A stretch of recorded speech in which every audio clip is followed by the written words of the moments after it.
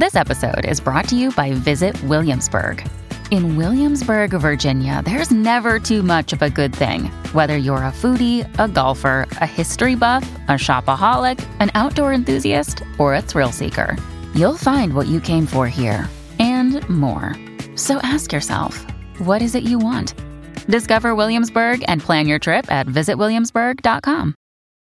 When you need mealtime inspiration, it's worth shopping Kroger, where you'll find over 30,000 mouth-watering choices that excite your inner foodie. And no matter what tasty choice you make, you'll enjoy our everyday low prices, plus extra ways to save, like digital coupons worth over $600 each week. You can also save up to $1 off per gallon at the pump with fuel points. More savings and more inspiring flavors make shopping Kroger worth it every time. Kroger, fresh for everyone. Fuel restrictions apply. On this episode of the Career Musician Podcast, we have eclectic composer-bassist Viktor Krauss, and he has been a presence in the Nashville, Tennessee area since 1992 with nearly 500 album credits as either a bassist, composer, songwriter, or producer. He's been Lyle Lovett's primary bassist since 1994, and his other credits include jazz great Bill Frisell, James Taylor, Sheryl Crow, Robert Plant, Alison Krauss, Tom Jones, Carly Simon, Jerry Douglas, Chet Atkins, Larry Carlton, and literally the list goes on. Perhaps the best part is a little special section at the end of this interview that you are not going to want to miss about how career musicians can sustain themselves in the long term with some other business ideas. Right here on the Career Musician Podcast with yours truly, Nomad. Viktor Krauss, welcome to the Career Musician. Well, thank you for having me. Absolutely. So we just discovered that we have a few mutual friends back in Nashville. Yes. Yeah, and you were telling me that you moved to Nashville in '92. Is that right?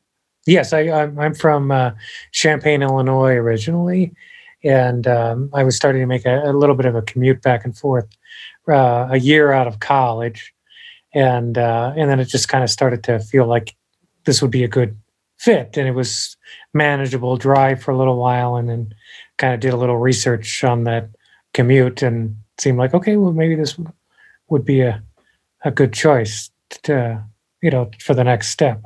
Yeah, that's so awesome. It's funny because I ended up in Nashville in '97 from South Florida, went to New York originally, but I think, that was still the tail end in the '90s, the early, mid, and late '90s was still the tail end of those big sessions that were musicians, right? Mm-hmm. Yeah. Oh, yeah, definitely. I mean, I think, it was still a really great time. I mean, for the music business, up until, I would say up until like 99, 2000, or even 2002, where it felt like you were still kind of before limited pressing became the norm for for the musicians union and big budgets and only place you could record is in a commercial studio, so there had to be a budget and that was available in order to pay people like that. And, right. I'm so glad you brought that up. For those listening who might not know what Viktor means by limited pressing, in the union, you have different scales, different wages in which the musicians are paid. And one of them is called limited pressing, which means that they made less copies of the quote unquote album or CDs or whatever. And therefore they paid everybody less money because the budget was smaller. So I'm so glad you brought that up because nowadays, some 15, 20 years later, that terminology isn't as much as in our daily vernacular as some other terminology, right? Yeah.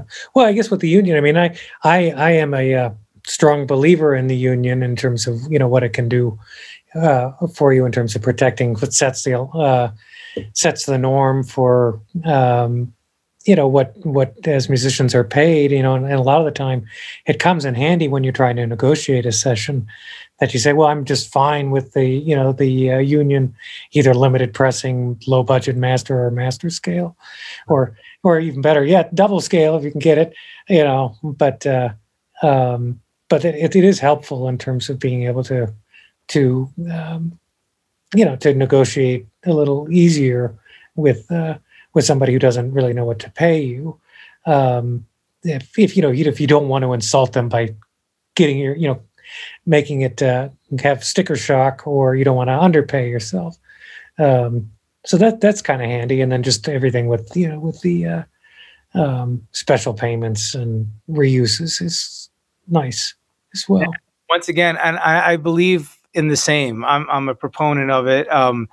When I came out here to LA back in 2005, in Nashville we call it on the card, right? Yeah, exactly. Yeah. In LA they say contract. It's a little different. Okay. Yeah.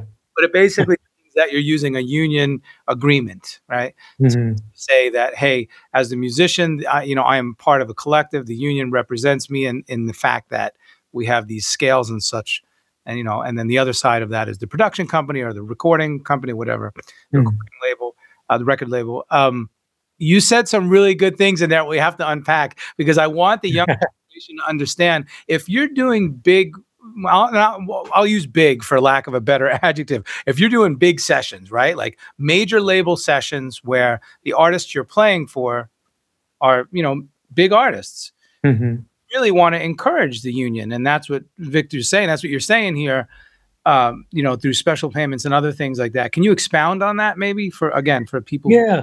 It's funny. I guess, the special payments, there's sound recording special payments fund, and there's also motion picture special payments fund, which is great. I love the motion picture one. So if you play on a film score, or have a song that's placed that was done with a union contract, you get paid again, and for some years, sometimes many times, and and those checks come out usually in the summertime, which is always exciting because back in the 90s, some of those could be really big checks. That's right. And, they've gotten smaller over time just because a lot of the things aren't done on the card quite as much or under contract. And so it's, there's certain things that you can kind of gauge by what sessions you take, which ones may be your advantage to be, part of the union, where you do have to pay dues on that, which doesn't always feel great on the front end.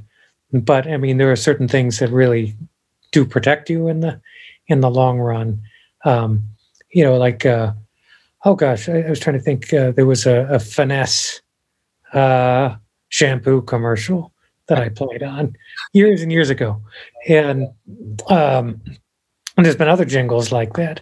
So if it was done as a union session, anytime that commercial would be played on the air, you'd get paid again.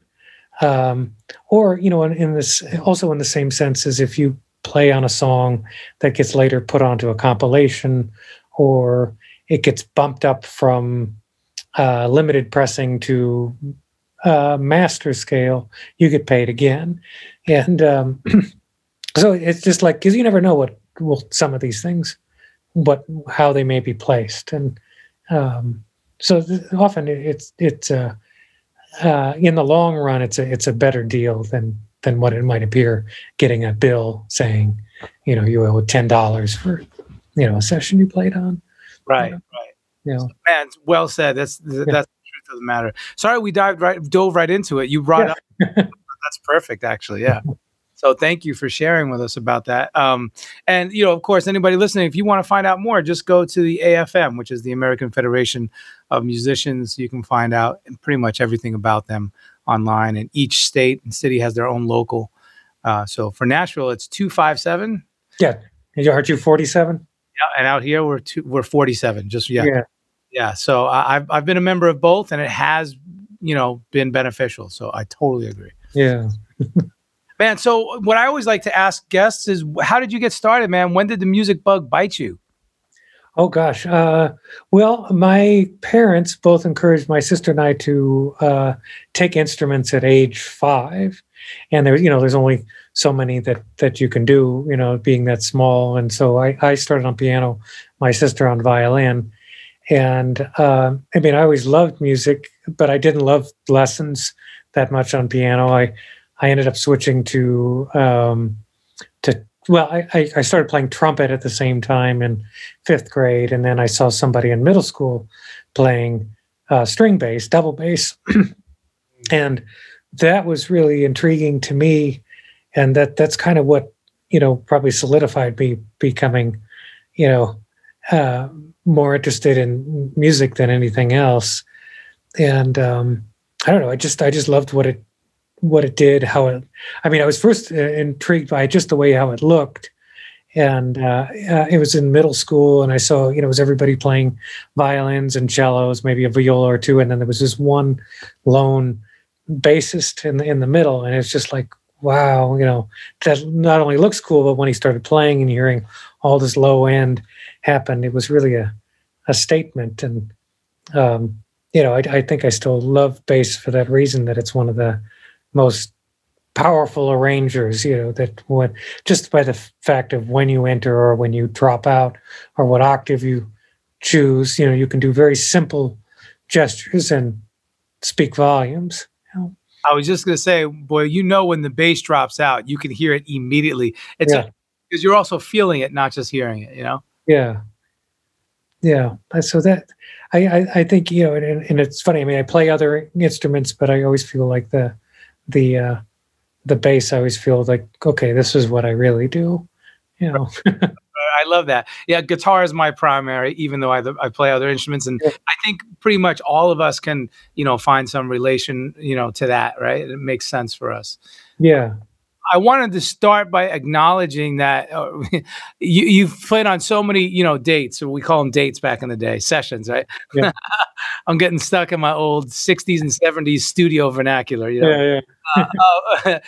Over 500 album credits, a bunch of films. You're a composer, you're a producer as well. You've played with some of the, some big musical heavyweights. When you think of people like Bill Frisell, you're not talking about just your everyday run-of-the-mill pop music, or even Chet Atkins, some of the Harry Connick Jr., some of these huge names that are so adept at many styles.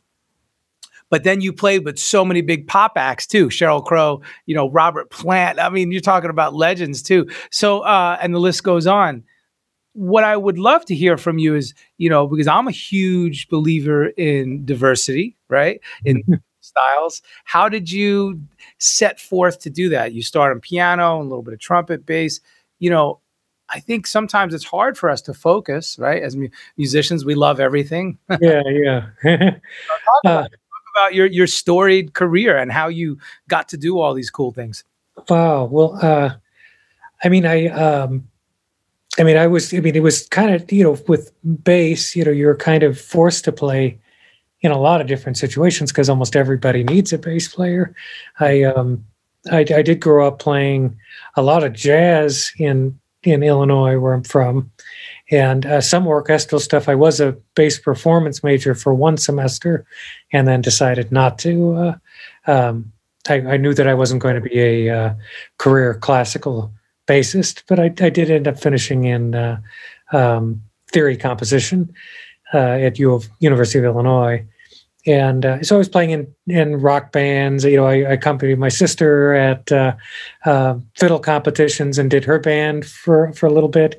And so I was playing bluegrass music but jazz and rock probably more so. And I did think about Los Angeles for a long time as a possibility as a place to move. In lots of different years, I kind of thought about it too, just because of what's happening musically, especially in the film world there. But it was interesting because when I moved to Nashville, and people that knew me either in a jazz circuit or a bluegrass circuit or a rock circuit knew that I kind of did, it was kind of immersed in a lot of that stuff. And so I got asked to do kind of a range of things, and it's kind of kept that way. This is kind of an interesting week because I played on a couple tracks on Molly Tuttle's record with Jerry Douglas producing, which are big, heavyweights in the bluegrass field. And then I'm going to work with Paula Cole this week. And then and then with Mike Stern and Keith Carlock and Bill Evans this weekend, and so it's kind of all over the place still, which is pretty fun, you know. It's fresh, man. It really does. Yeah.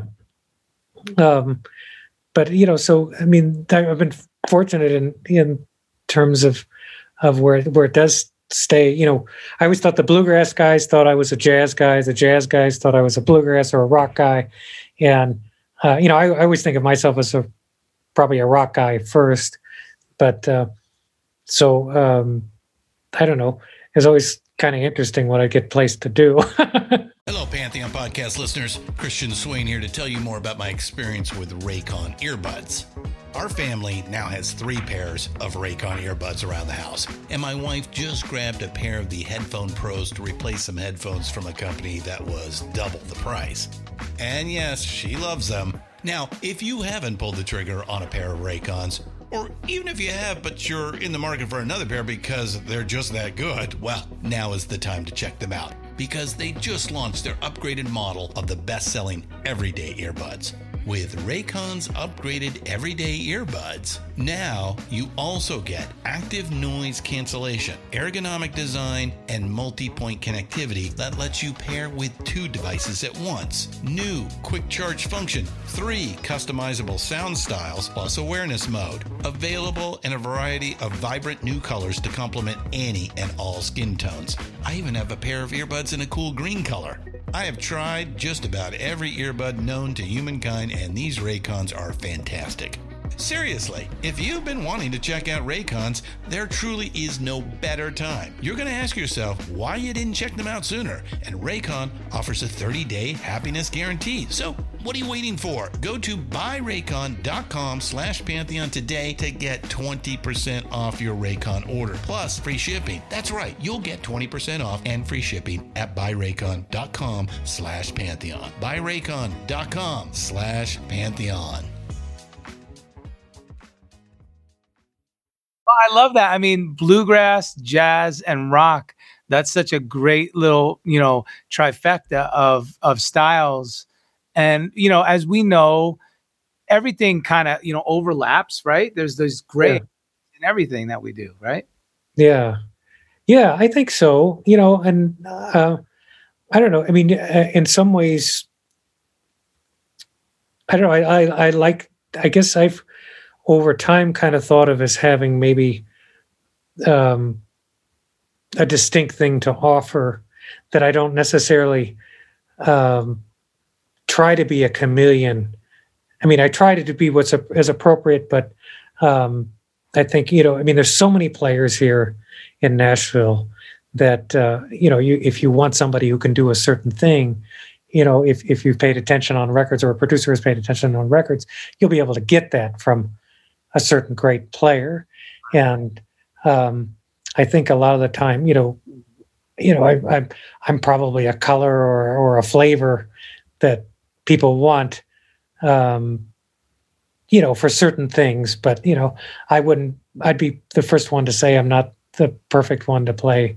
You know, I can't play slap bass, you know, on slap upright bass. So of course I call Dave Rowe or a handful of other people, and I can't bow very well. So, you know, you would hire Edgar Meyer or a handful of other great people. So I don't pretend to try to do something I can't really do, or I try to tell people, you know, it's so funny. Like I'll play on a recording, you know, do a week of tracking or a few days of tracking, and then the very last thing they ask me if I brought a bow, and I'll go, oh gosh, this is going to negate everything that I did prior to this. They're going to just remember the last thing, that I don't play arco very well.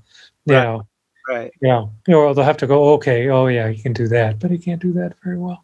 Yeah. So but there's no shame in knowing your weaknesses, right? You know, because in that sense, there's enough to go around for everybody. Yeah. Yeah, I think so too. Yeah. And I don't know. I always like knowing that I have the ability to do a good job at something, and if it feels like it's a compromise, for somebody, then I don't always feel good about that. You know what I Right. mean? Right. Yeah. Absolutely. Absolutely. Man, that reminds me of a gig that I did years ago, probably maybe almost 20 years ago, with Nicholas Payton, the trumpet player. Okay. He's a monster, jazz. Uh, You know, he saw me playing with Kirk Whalum, oh wow. and Kirk's music is much more soul R&B jazz. It's Yeah, jazz, yeah. jazz tinged, jazz influence. And I can play jazz, but I'm not like a bebop head. I am not, I'm not either. Yeah. Yeah, so I'm not the first call bebop person, But Nicholas heard me play with Kirk, and for whatever reason, I guess he liked what he heard, so he called me to play a gig with him, and it was just one of those things where they counted off the first tune, and it was like 220 BPM. Yeah. Swing groove, it's moving so fast you can't even fathom. You're like, Yeah. slow down, I need to figure out which bar I'm on. Yeah. Yeah. Yeah. No. Yeah. That's I learned that lesson. yeah. To what you were saying, hey, definitely acknowledge it. And I think for me, it was a long time ago. I was probably still in my late 20s, maybe. It just, the lesson was, if you have a sense that perhaps you're not the right person, don't be afraid to speak up. Well, yeah. Then your reputation is still good for what they know that you do well, as opposed to being aware of what you don't know well. Don't give them the chance to let them hear you stumble. Exactly. Yeah. All right. So I love that we covered that too. So check. Perfect. Something else I wanted to talk about. You've been a longtime member of Lyle Lovett's band. It's since 1994. You've been Yeah. Lyle Lovett's primary bassist. Yeah, yeah. I started with him in '94. It was a gig that I wanted from a couple years beforehand, and I remember hearing him do. It was the Lyle Lovett and His Large Band record, which came out in, I think it was '88, and I thought that was a really cool record. And I'd see him on the Tonight Show. He's on Tonight Show so much at the time. It was like, this is a really interesting guy. And then I remember Joshua Judge's Ruth record, I think came out in '91, and it was just like, wow, this is so great. I'd love to play with him. And when I first moved to Nashville, I started kind of trying to bug people that were in his management and let it be known that I was interested in doing it. And Smart move.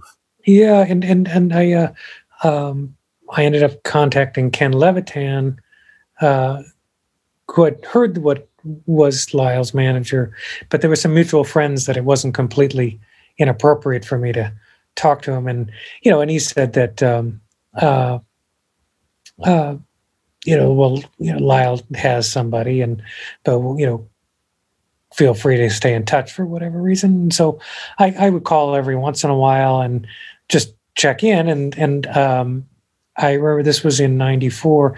I'd been working with Peter Rowan for about a year or so, and was having a very lean summer.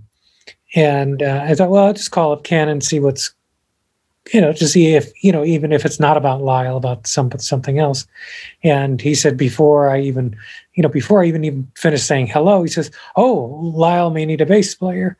And so, yeah. And so I just told him how much I would love to do it. And there was a bunch of kind of back and forth. He wanted me to meet me. And there were enough people that kind of had heard me in different situations to say that, well, that may not be a horrible idea to have me.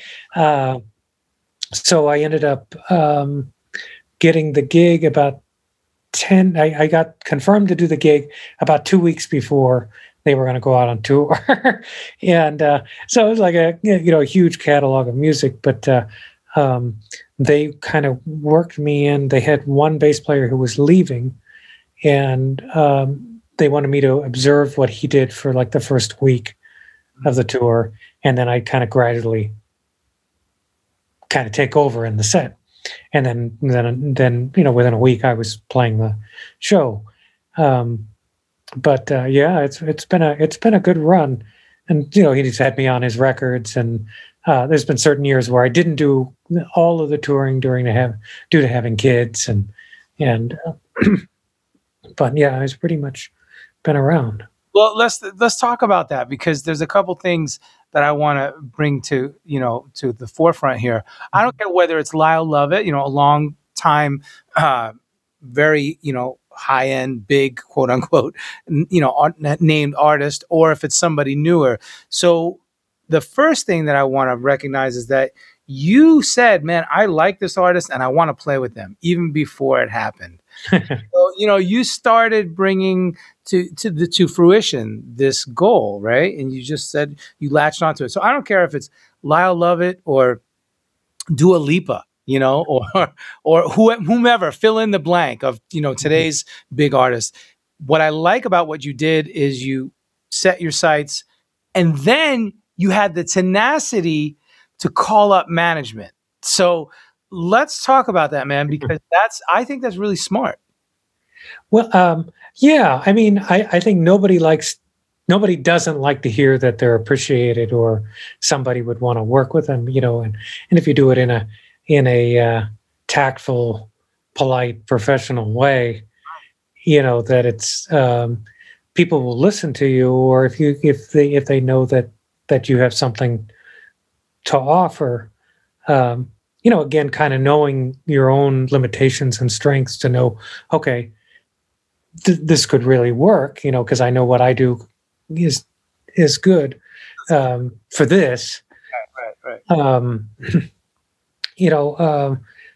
That to kind of being able to put yourself out there and allow people to know that, but also to be able to back it up if the door is open for you. Same way if somebody's vouching for you too, just to be aware, okay, because somebody's going to the lengths to say, yes, my friend here is good enough, they're putting their reputation on the line too, Well, I wanted to talk about that too, because you also made sure that you built enough of a case for yourself, right? By having some common names that you can drop and say, oh, well, hey, well, so-and-so knows me, and I'm friends with this person, and I've worked with this person, like you said, they can vouch for you, right? Yeah.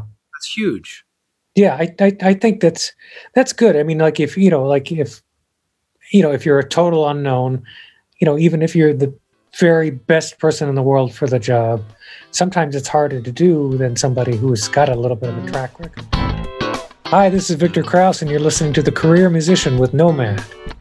Blasting the stereotype of musicians. Follow us at The Career Musician Podcast. Binge previous seasons of the Career Musician Podcast and subscribe for all new episodes.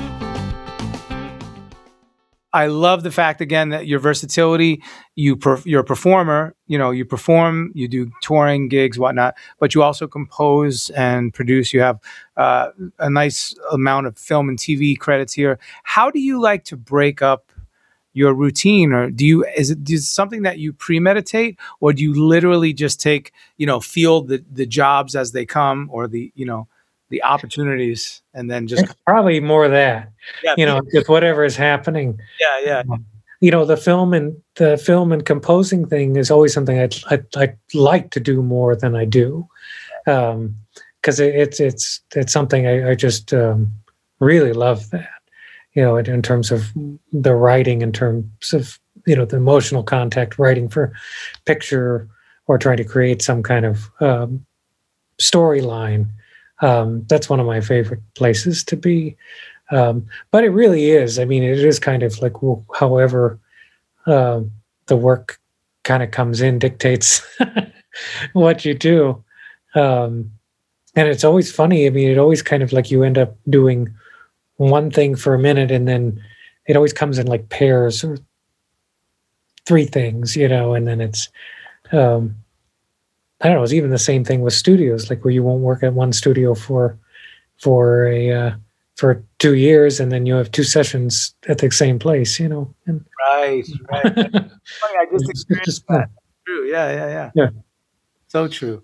Okay, so something else that is really important to us here at the Career Musician, we're launching a course in hopefully the late fall of this year to teach musicians, professional musicians who are at least aspiring, how to do really good professional home recordings, right? How to really master the art of getting your home-based recordings dialed in. And so again, something else we just talked about offline before we started the interview. You just had your home studio built out. Yeah. Talk about that. It's definitely a process. It could be fun, but it could also be nerve-wracking, I know.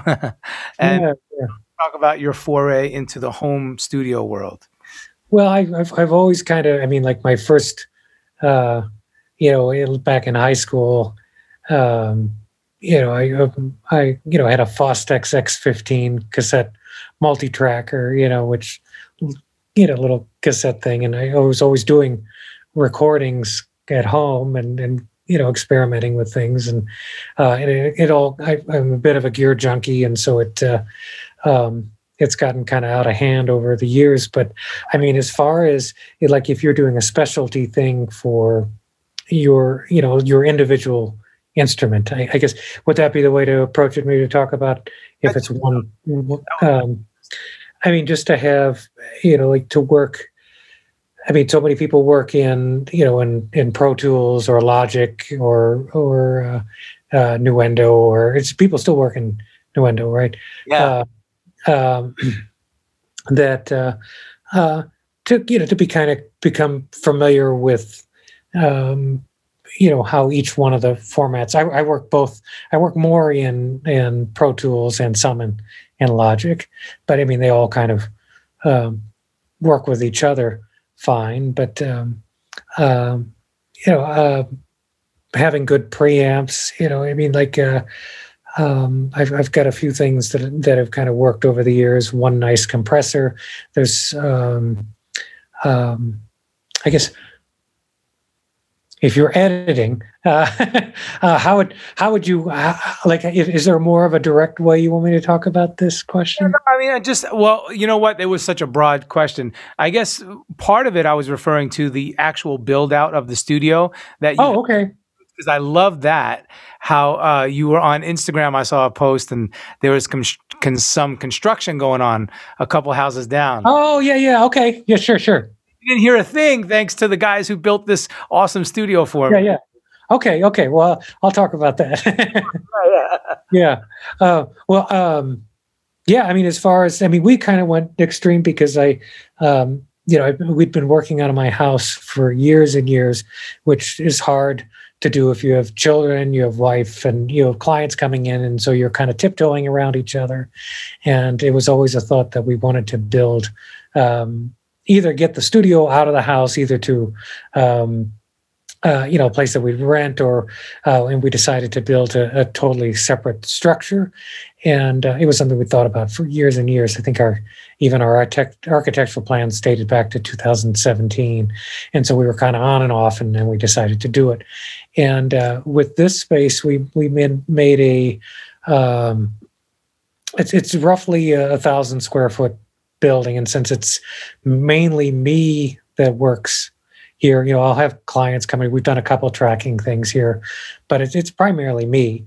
And so we made one kind of large space here that was also conducive to mixing, and then a separate vocal booth, which is back there, and then a lounge area, which is a little more live, and drums sound really good in there. And so we wired it so we could have options. And but we live kind of right in the middle of town, not downtown, but kind of we're near Belmont University and Vanderbilt University and the hospital. So there's the helicopters flying over. There's constant building here. There's a dog pretty much everywhere. It's a pretty noisy neighborhood.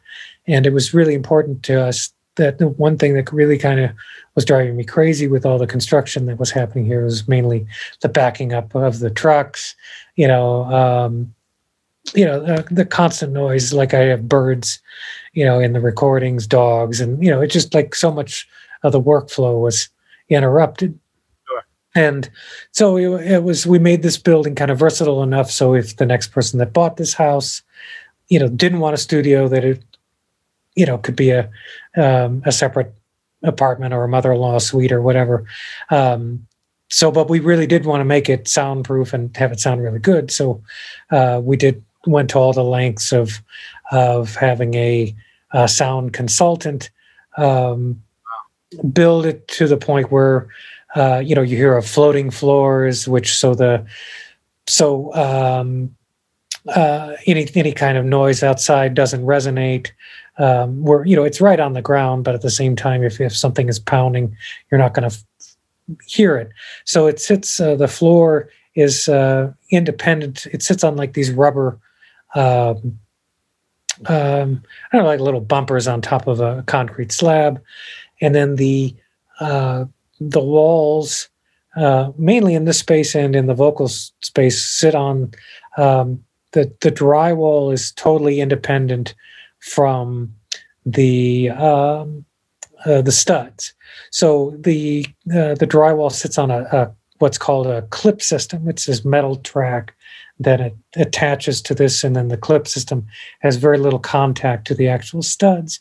And then this was a special drywall that has two pieces in one, which don't touch as well. And it's kind of like a similar thing as like building a wall within a wall. And probably some people that have built studios heard of green glue, which is, it's a buffer type of thing that's supposed to be sound absorbing and allow a certain space not to resonate. So we did all this, and then another thing we did. I don't know if you could. We put these huge windows in here, which are 9 feet tall, and under the disapproval of our contractor, our architect, and our sound person, because they were sound consultants, because it's essentially poking a giant hole into the structure. And so he said, well, it's really only going to be as strong as what you can do with these windows.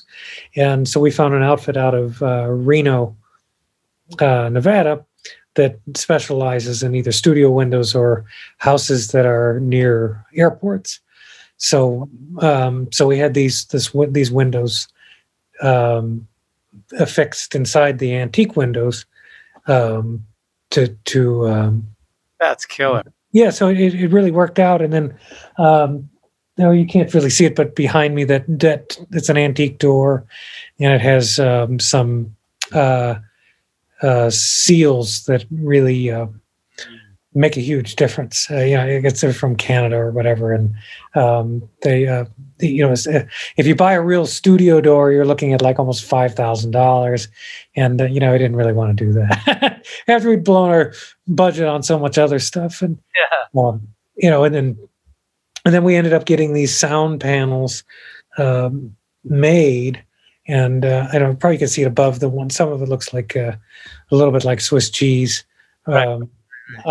Those are bass traps, and this room is about 16 feet tall, and it sounded like a gymnasium before we put all the treatment in. And and I mean, like buying acoustic treatment is about as fun as buying a roof in some ways. So I was really kind of, I don't want to do this. And then he sold me on it, and he came in and did an ultrasound on the room by just clapping and knowing what the decay of the room is and what was bouncing off of what. And it really turned out beautifully, I think. It did. Our listeners can't see it, but it almost has like this old kind of chapel church vibe to it. Yeah. I can see in the video. Yeah. Oh, thanks. Yeah, our house was built in 1905, and so we kind of wanted it to. We took some of the attributes, like architectural stuff, from that house to kind of make it look like it might have always been here. Right.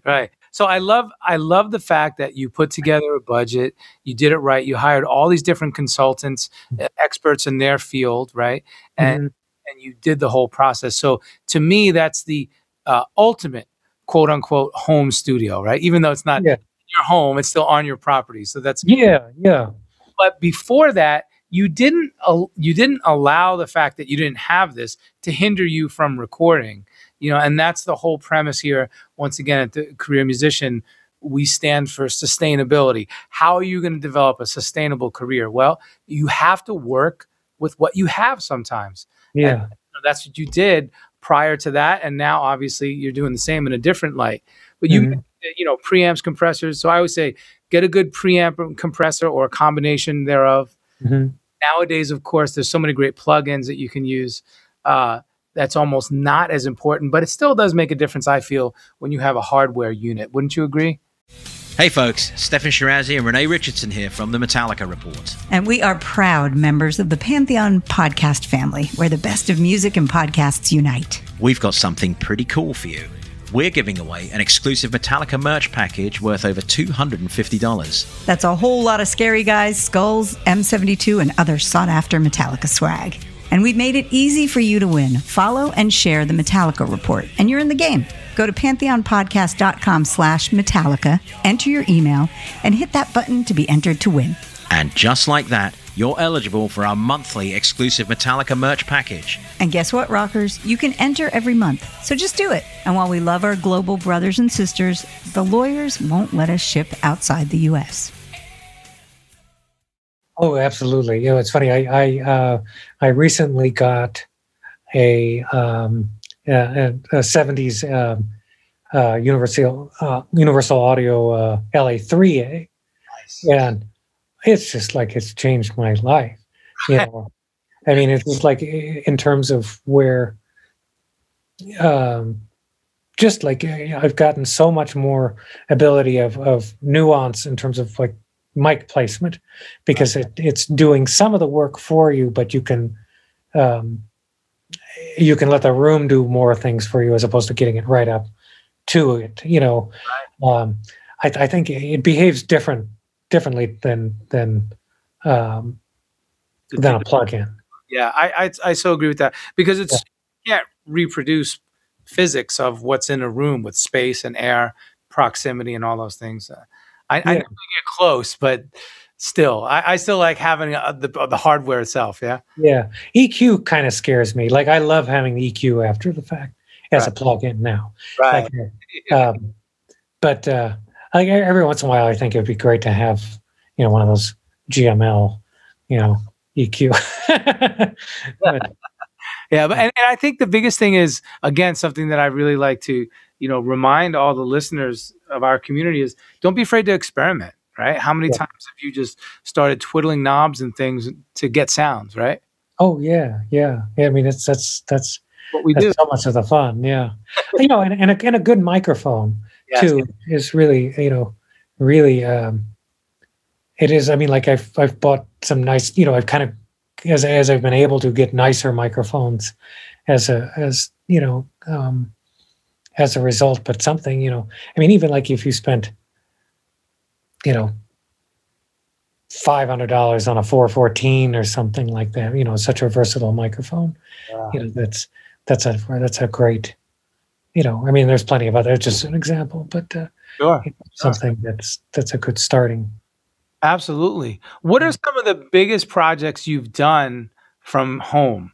Whether it was in your studio prior to this or this studio now, what are some of the bigger projects you've done right at your home rig? Oh gosh. Like, bigger in the sense of like a whole record, or I guess, or even in the marquee sense of, oh wow, I can't believe you did that Alison Krauss record at your house, or that track, for whatever, Yeah. Well, gosh, it's so funny. I mean, like, this is kind of a funny story. It's not necessarily. This is kind of maybe expanding on the idea that you do really great work with minimal equipment. I played on James Taylor's last album, his American Standard record, and they had me come in and do overdubs on, at Treasure Island in Nashville, and then there was another time at Blackbird. studio, and then they wanted me to do a couple more tunes, but I was on tour, and I said, well, I always kind of bring something with me, just in the event that somebody wants me to do an overdub while I'm on tour, and so I didn't have my recording instrument, but I had one that sounded good with me. A microphone that's attached to my Ear Trumpet Labs, which is this nice company that does. They make one that's specifically for bass that kind of sits right under the bridge. But I had really nice luck with it. And then I had an Apogee 1 preamp, and I had Logic on a laptop, and so I was able to do what ended up being 2 of the Keeper bass tracks in a hotel. I did it in a hotel room in oh gosh, it was near Duluth. Yeah. And but it was, but I had to be mindful of people opening, getting out of the elevator or somebody slamming a door or anything like that. But but I mean, just to think that you can do that kind of work on something, where you don't have all your equipment and be able to, get a good sound that's passable for something that's forever, Right. That's right. And it's such a large scale, so that's exactly the point. I love that. I think that, speaks to the technology that we have today, but also it's about the user and, how well your gear, right? And how to. Yeah, I mean, and if when just kind of figuring out what are the sweet spots, and like I've kind of gotten to know, my own instrument that I usually take to a session that I can kind of gauge a good starting point of where this is going to be. And, if I move the microphone high up on the instrument, it's going to bring this one sound, or if I bring it closer to the bridge or lower, that it will bring a different sound. And I always like using a direct signal as well, off the pickup, one of the piezo pickups off the bass. It always helps me in terms of pitch. It also offers sustain that necessarily a microphone can't pick up. So they help each other. And so I'm always kind of, I've kind of arrived at a sound that I like. I don't usually send a whole lot of compression if I'm sending files, and just let people kind of work with what they have in mind. And usually people kind of end up knowing what they're, most of the time people know what they want and know what they're doing. Right. Well, and that's great. That's a good point, because you have to be, it has to be like vanilla enough to fit right in the middle. Yeah. Producers and engineers on the other end can still manipulate it to get what they want. Yeah. Yeah. I think, and then there's also, if you have a feeling that somebody's going to use, let's say, more of the microphone versus the DI or a certain component of somebody's sound, you might play to that reaction, or that nuance more so than the other way around. I don't know. Yeah. No, it makes perfect sense. Very cool. Well, it's like I said, I can't believe we haven't connected while I was in Nashville, for those 8 years. We have a lot of the same mutual friends. So shout out to all of our homies back in the Ville. This Nashville, this has been great. Before we go, man, I always love to ask everybody this. There's so many different opinions on the subject. How do you define success? Because I truly believe that everybody has a different way of looking at it. Oh, gosh. Well, I think success can be just, I think, feeling happy about what you're doing. And sure, being paid is wonderful. And being paid as a musician, but I think in a lot of the, I've found that, a lot of the time stuff that doesn't pay as well is the stuff that I love the most. And there's other stuff that I, if you find passion in doing it, you don't often look at the check, but you can't do all that.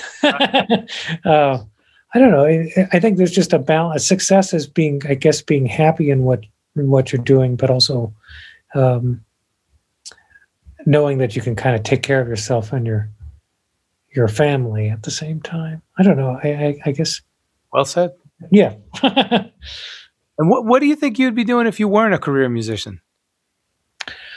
That's a good question. I've always, I love architecture. It's funny. My dad's business was, or is, real estate, and not as a broker, but an investor and that kind of stuff. So I used to do a bit of that too at the same time, before I moved here. And I always thought one of my favorite times was such the balance of actually just doing that side of my brain on the financial or real estate side, but then just working on stuff that I really love to do musically. Just for fun. Right. Yeah. And that was, sometimes I think with the, the hustle of being a musician in terms of keeping things going and feeling like it's always like the gig that you're doing in the moment, that you always think it's your last one, It's always slipping through your fingers, right? Like, oh my. Yeah. Or somebody's figured out, oh, okay, well, he's really terrible, or everybody figures out that you suck and that you're never going to be hired again, So. Oh, you mean the fact of being an artist, of our internal dialogue on a daily, right? Oh, yeah, that never goes away. Yeah, so true, so true. I love that. And do you keep that up at all? Have you pursued the investing side, real estate investing? Yeah, some. We've got a couple rental properties here in town, and I think very wise. Yeah, well, it was very handy during the pandemic. When none of us were doing anything. It was kind of I was glad we had those. If there were listeners out there that were curious on how to get started in that, what would you direct them towards? Well, it is very hard as a musician from a bank standpoint, because you might as well tell them you're a pedophile or you've got some kind of criminal record. Yeah. And as anyone knows, listen to it's very difficult without W-2 income or 1099 income, and even refinancing your home is like you're on trial. Even though you have a perfect track record, and so that makes it tough. It's sorry, yeah. What's that? It does feel like you're on trial sometimes. Yeah. Those loans, yeah. Yeah, and you're presenting all this stuff, and even though you may have a perfect track record, and your credit score may be really high, they still are very scared of you, and a lot of the time that I've felt I've had to kind of, most lenders really want to have 25% down these days on something. In terms of rental property, I always look at, always have to make sure that it's that there's cash flow, like your short-term investment has to be paying. You have to see black right away as opposed to red. You can't necessarily think in terms of, well, over time I'm going to, which is great. You invest for the short term and the long run. And the long run, you're always, just as the nature of real estate, you're probably always going to make a profit unless, you end up in a place like Detroit, or you don't even know, but that's now coming up. It's bouncing back, yeah, exactly. Yeah, it's bouncing back, but just to watch the market that you don't overbuy, which everybody's doing right now. Everybody right now, yeah. So people may end up getting hurt in the long run. So just to kind of, I use a mortgage calculator that I determine how much you can put down on something, how much your taxes and insurance, and then you also find out how much they always call it ROI, just how if you can surpass your note and then surpass your expenses, your taxes, your insurance, and then good tenants are always helpful too. And being able to manage the property and whatnot. Yeah. Yeah. And being able to if you have time and skill to be able to handle some of the repairs on your own and be able to manage it yourself, all those things add up. I don't know. That's I like talking about that stuff too. Yeah, same here, and that's why I'm a huge proponent in it. I think it's so important for musicians, again, for that sustainability, to have something like that they can keep operating in the background, right? Yeah. Not something that necessarily requires a daily, attention. Yeah. Yeah. I've never found that the balance juggling having property and that has been too much. Right. And I think it's a good part of your brain to use. Yes. Too. Yeah. But I do think it is key to make sure that it has short-term return. Positive cash flow. Yeah. Yeah. Positive cash flow, just because you don't want to carry it. That's right. If you have a lean period or if you don't have a renter for a month, it's your gross rent always exceeds your note. Man, Viktor, thank you so much for sharing wisdom with us, because again, listeners, I can't emphasize enough, when Viktor says you may have a lean period, or you don't carry your tenants, or you don't want to carry your vacant property when you don't have tenants. These are all things to really take into consideration. So, man, I love it. From one career musician to another.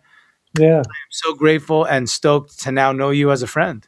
Thank you. It's been a pleasure. Thank you so much for having me. It's NFL draft season, and that means it's time to start thinking about fantasy football. FantasyPoints.com features industry-leading experts and prognosticators using proprietary hand-charted data to help you score more fantasy points. FantasyPoints.com is the place to go for whatever kind of fantasy football you play. Whether you play fantasy football, daily fantasy sports, or do a little bit of everything, Fantasy Points has the meticulously researched content to guide you to victory. And why wait for the fall? Fantasy Points also covers the new spring football league, the UFL. Join the guru, John Hansen, Scott Barrett, Joe Dolan, and other massive names in the fantasy football universe with an exclusive offer. Use code Pantheon for 15% off any Fantasy Points package, including the all-in package, with access to every article, tool, and data nugget that Fantasy Points has to offer. That's FantasyPoints.com and code Pantheon for 15% off at Fantasy Points. FantasyPoints.com, code Pantheon. Score more fantasy points.